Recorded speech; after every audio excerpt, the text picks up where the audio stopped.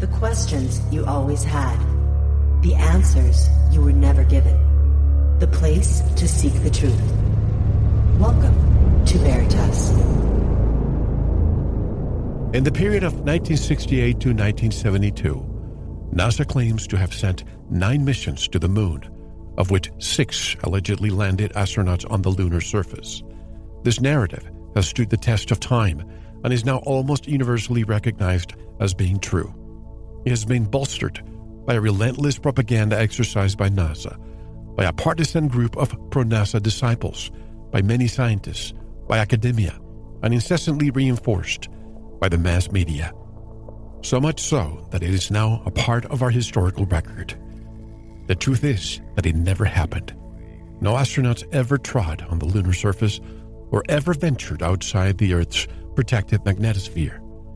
It is a detective story of epic proportions, but the evidence is there to prove this without any ambiguity. Finding that evidence of deceit has been a long, painstaking effort by many dedicated researchers over the past 50 years. Researchers who have suffered the ignominy of being branded as heretics for even questioning the official record. So much so that investigating the evidence brands one as being a conspiracy theorist, with all the negativity that such a title has come to mean. Tonight's discussion brings together the irrefutable evidence that exposes the deceit. It cuts through the nefarious propaganda and disinformation from the pro-NASA lobby that has for years clouded the real issue. 5, 4, 3, 2, 1. Marcus Allen is the UK publisher of Nexus magazine, which he introduced to the UK and Europe in 1994. Nexus is the world's leading alternative news magazine, covering health, future science, hidden history, the unexplained, and UFOs. Nexus originates from Australia and is now sold in over 100 countries, including the USA and Canada. Marcus is now able to pursue his lifelong interest in the unexplained on a full-time basis. The moon landings and ancient Egypt are just 2 of the main taboo subjects he has investigated. New questions have been raised that have yet to be adequately answered. Marcus has appeared on many TV shows during the past 25 years to discuss the Apollo moon landing controversy. He has been interviewed on numerous national, local radio, and online shows in the UK and in the USA. His presentations challenge the official story of men landing on the moon over 50 years ago.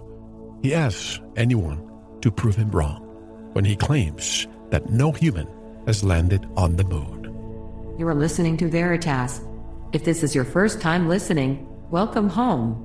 To listen to tonight's full interview and all of our material, join the Veritas family and click on the subscribe button at veritasradio.com.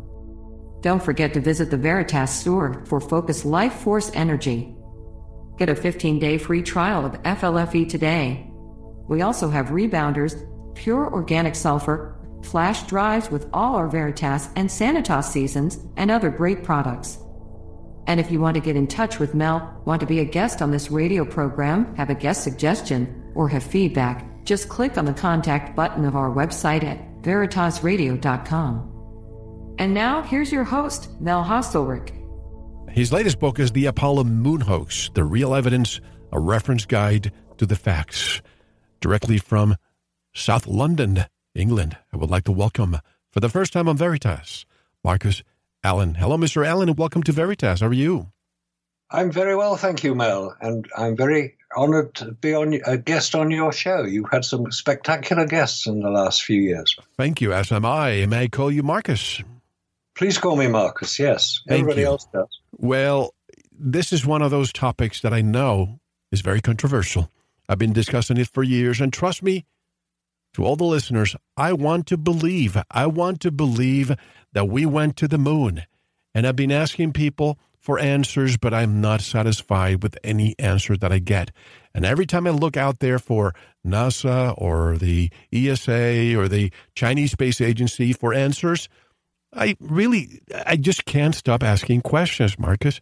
So I want to ask you, first of all, when did you become a moon landing skeptic? Probably just over 30 years ago. I was attending a lecture in London, not about the moon or anything like that. It was to do with megaliths, which I also like to look at. And the person doing the talk was presenting a lot of photographs, obviously of megaliths. And he said, almost in an offhand way, he said, of course, you've probably seen those photographs of men on the moon. He said, they're not real, they're faked. And I thought, what's he talking about? I mean, this is early 1990s. Now, I'm old enough to have been around when it actually happened. I stayed up in London, where I was living, and watched it happening. I even waved out the window. Nobody waved back, but never mind. So I believed that man had landed on the moon. I mean, I had no reason not to. So this gentleman saying that the photographs were faked, I thought, a ridiculous idea. Now, I'd studied photography. I'd worked as a photographer in London in the 1960s. I'd used the Hasselblad camera that I subsequently found out that had been used on Apollo. I thought, well, I'll go and have a look at the pictures and I'll see what I can work out. Because looking at a photograph, you can tell quite a lot about how it was taken, where it was taken, obviously, and the sort of equipment that was used, the lenses that were used. So I started looking for the pictures of Apollo landing on the moon. I had to go out to an astronomy show and buy a set of postcards. It was the first I could find. There are obviously some in books and magazines. National Geographic was a big publisher of Apollo photographs. And I looked at the photographs and I thought, yes, I can see what he's talking about. I can see why he might have doubts. And I started to have doubts about the photographs. And I started investigating Apollo. And the more I looked into it, the more the questions arose. Because having studied photography, I know what cameras can and cannot do. And it's an important point at this stage in 2022, over 50 years after Apollo 11 allegedly landed on the moon, that they were using photographic film. They were not using digital cameras. They weren't invented until 1975. So they were all photographic film. Now, photographic film is a very good medium for recording information on. That's why you use it in cameras. They were using black and white film. They were using color reversal film, otherwise known as transparencies, because they can produce some very, very good and accurate color rendition of the scene that they're photographing. And the more I looked at them, I thought, hang on a minute, there's a problem here. This camera, the Hasselblad camera, which is a very good camera made by Victor Hasselblad of Sweden, it had no viewfinder on the moon because obviously if you're wearing a spacesuit, which they presumably were, you can't get your head down close enough to the viewfinder, which is on top of the camera, to see what the scene is. So the viewfinder was removed. Then the shutter button to take the photograph is located on the front of the camera. All Hasselblad cameras are the same. They had a larger button because if you're wearing a spacesuit, you've got to wear the gloves as well. You can't wear half a spacesuit. So you've got these gloves, like heavy-duty gardening gloves. How do you know you've pressed the shutter? Because there's no sound in space, is there? We're told. Well, it's true, there isn't.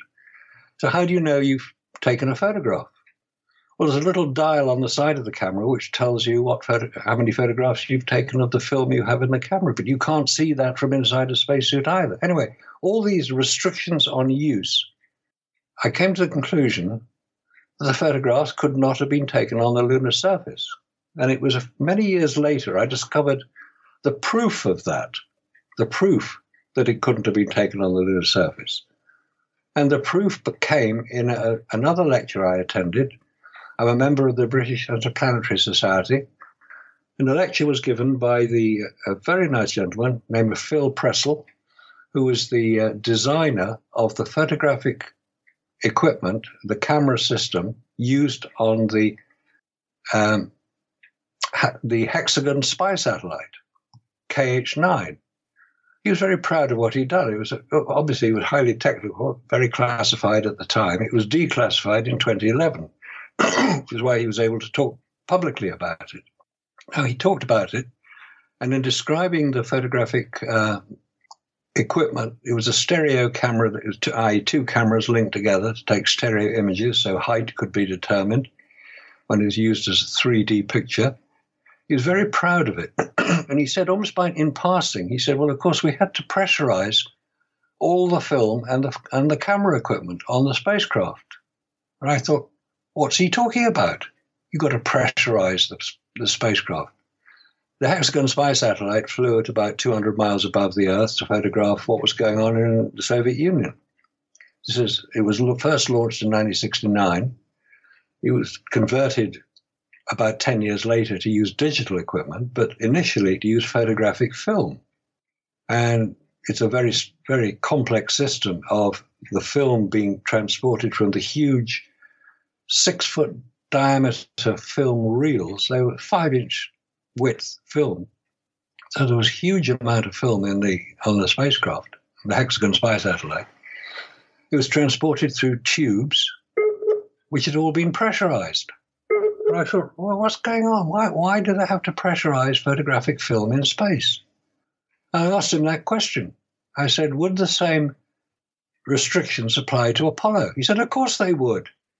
We get disconnected every so often. You were saying about the pressurized on the pressure in the camera. Yes, pressure in the camera. Well, it's not the camera; it's the film that has to be pressurized. And what we'd done was determine that photographic film is damaged in the pressure that we were able to produce in this vacuum chamber, which is relatively low. Now, it's important to know how vacuum is measured. Here on Earth, we exist in an atmosphere, and the pressure in the atmosphere is 14.7 pounds per square inch at sea level, and the same at measured in torr. Torr is the unit of vacuum. It's named after an Italian scientist who worked to develop the barometer in the 17th century. You know what's happening? Is somebody trying to get a hold of you? Are you there, Mel? I'm here. Can you hear me? Sorry, Marcus, please proceed. We keep getting disconnected. I'm not surprised. No, I'm not surprised at all. Obviously, a lot of people listening in. Hi, guys. How you doing? Whoever you are. I hope they're learning something. Well, I hope they are, but maybe they don't want to learn it. Anyway, let's carry on, because I think we were describing how I first became interested in looking into this subject and why there could possibly be more to it than we were being told. And I said, I was trained as a photographer. I know what cameras can and cannot do. I'd used the Hasselblad camera. I've used it professionally. I've used it socially.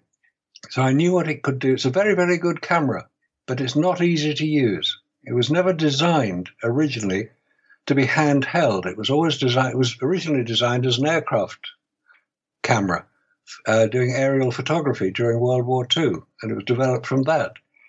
It was adopted by a lot of photographers because the lens made by Zeiss in Germany, the lens is so good that people liked the quality of the pictures that was taken on the Hasselblad camera. So it was eventually chosen to be used on Apollo to record the scenes. Now, I became interested in space travel quite an early day. I became specifically interested in the Apollo missions because obviously that is space travel with humans, following President John Kennedy's announcement in May 1961 to land a man on the moon before the decade is out and return him safely to the Earth. So NASA got on with the business of doing that. Of course, at that point, they hadn't even put a man into orbit. They were rather startled when the Soviet Union put Yuri Gagarin into orbit. Alan Shepard was the first American to go up into space. He just went straight up and came straight down again. John Glenn was the first American to orbit the Earth a year later. So they had a lot of catching up to do, and they had to get the rockets to launch. Anyway, they obviously did it because we all saw the most famous launch, Apollo 11, July 1969. And I watched that, and I was very impressed by it.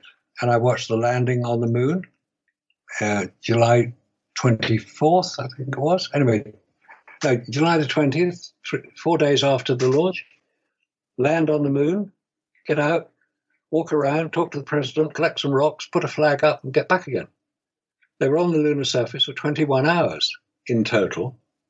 On the surface, walking around, they were on it for just over 2 hours, 20 minutes.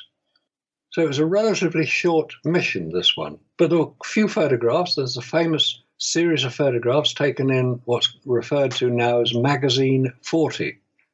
It just happened to be an arbitrary number. There weren't 40 magazines taken on the mission. There were only about 3.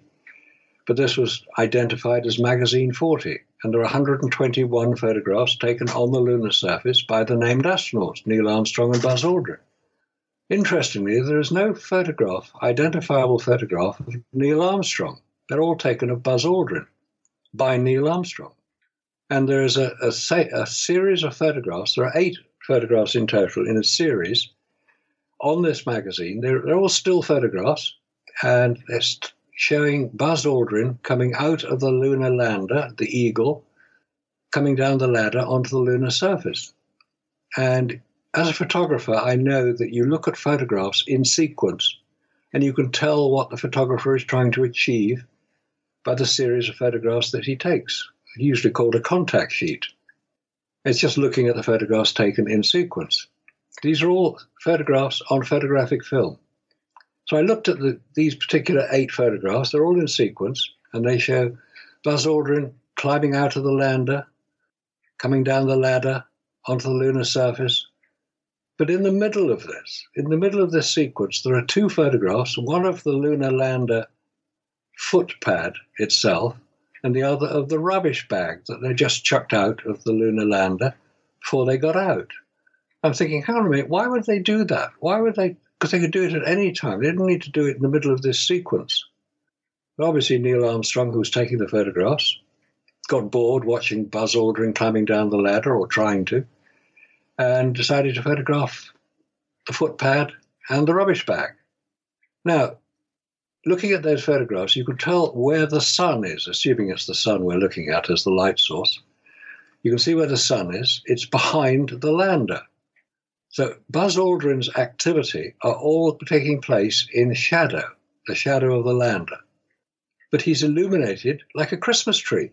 You can see all the detail in his spacesuit, and the directly illuminated surface behind him, behind the lander, is not overexposed, which you would expect it to be in a photograph, because the difference in illumination between the directly illuminated surface and the shadow area of the lander should be too great for a film to record. Photographic film has quite a wide latitude, but it doesn't have that wide a range of latitude. So that was one of the first things I noticed. Where was the illumination to make Buzz Aldrin look like a Christmas tree coming from? Oh, we're told, it's the reflective surface of the moon. Then I discovered that it's not the reflective surface of the moon. It couldn't be. The reflective surface of the moon, it does reflect light because you could see it in the sky. You look up in the sky and you can see it reflecting sunlight. But it doesn't have enough reflection when it's in shadow to illuminate to that level of intensity. So that was a first real problem I had, trying to work out, because if you know what you're looking for in a photograph, you can read a photograph like you can read a book. You know what all those little squiggles mean, so you can make sense of the words, and it makes sense as a book because you can read it. Same way you can read a photograph. You know where the camera is, you know what it's trying to photograph, you know what type of lens might be being used by the depth of field on it, you know what exposure is likely to be.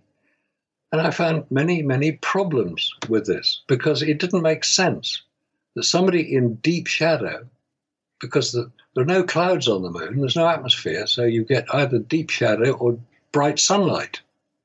It's so bright you can't see the stars. That's why you can't see the stars, because the camera isn't capable of recording brightly illuminated surface areas and the relatively dim stars in the background. You won't see them. So let's not have any more, you can't see any stars in the photographs. Of course you can't. Photographically, that's the way it works. So I started looking at more of the photographs, and I started looking in detail at them, and discovered that there were so many discrepancies between what should be occurring. I mean, nobody's been to the moon. I'll say that right away. No humans have been to the moon, including the astronauts we're told walked on the moon, because there's no evidence that they did. And don't talk about footprints either. There's a rather amusing little clip on YouTube posted recently. I think it was originally on TikTok. Somebody filming the moon with his mobile phone and then zooming in and zooming in and zooming in, and you could see the Apollo. Thank you for listening. To unlock the full 2-hour interview, including video formats, downloads, transcripts, exclusive articles, and more, subscribe to Veritas Plus now. Gain access to our entire archive dating back to 2008. Just click subscribe at veritasradio.com. Because you don't want to believe, you want to know. Subscribe now. To listen to the rest and all of our exclusive material, proceed to the Veritas Plus member section, or join the Veritas Plus family by subscribing. Click on the subscribe button at veritasradio.com. Don't forget to visit the Veritas store for focused life force energy. Get a 15-day free trial today, with no credit card required. And if you want to get in touch with Mel, want to be a guest on this radio program, have a guest suggestion, or have feedback, just click on the contact button on our website at veritasradio.com. Now, proceed to the Veritas Plus member section or subscribe to listen to the rest of the interview. You don't want to miss it. Because you don't want to believe, you want to know.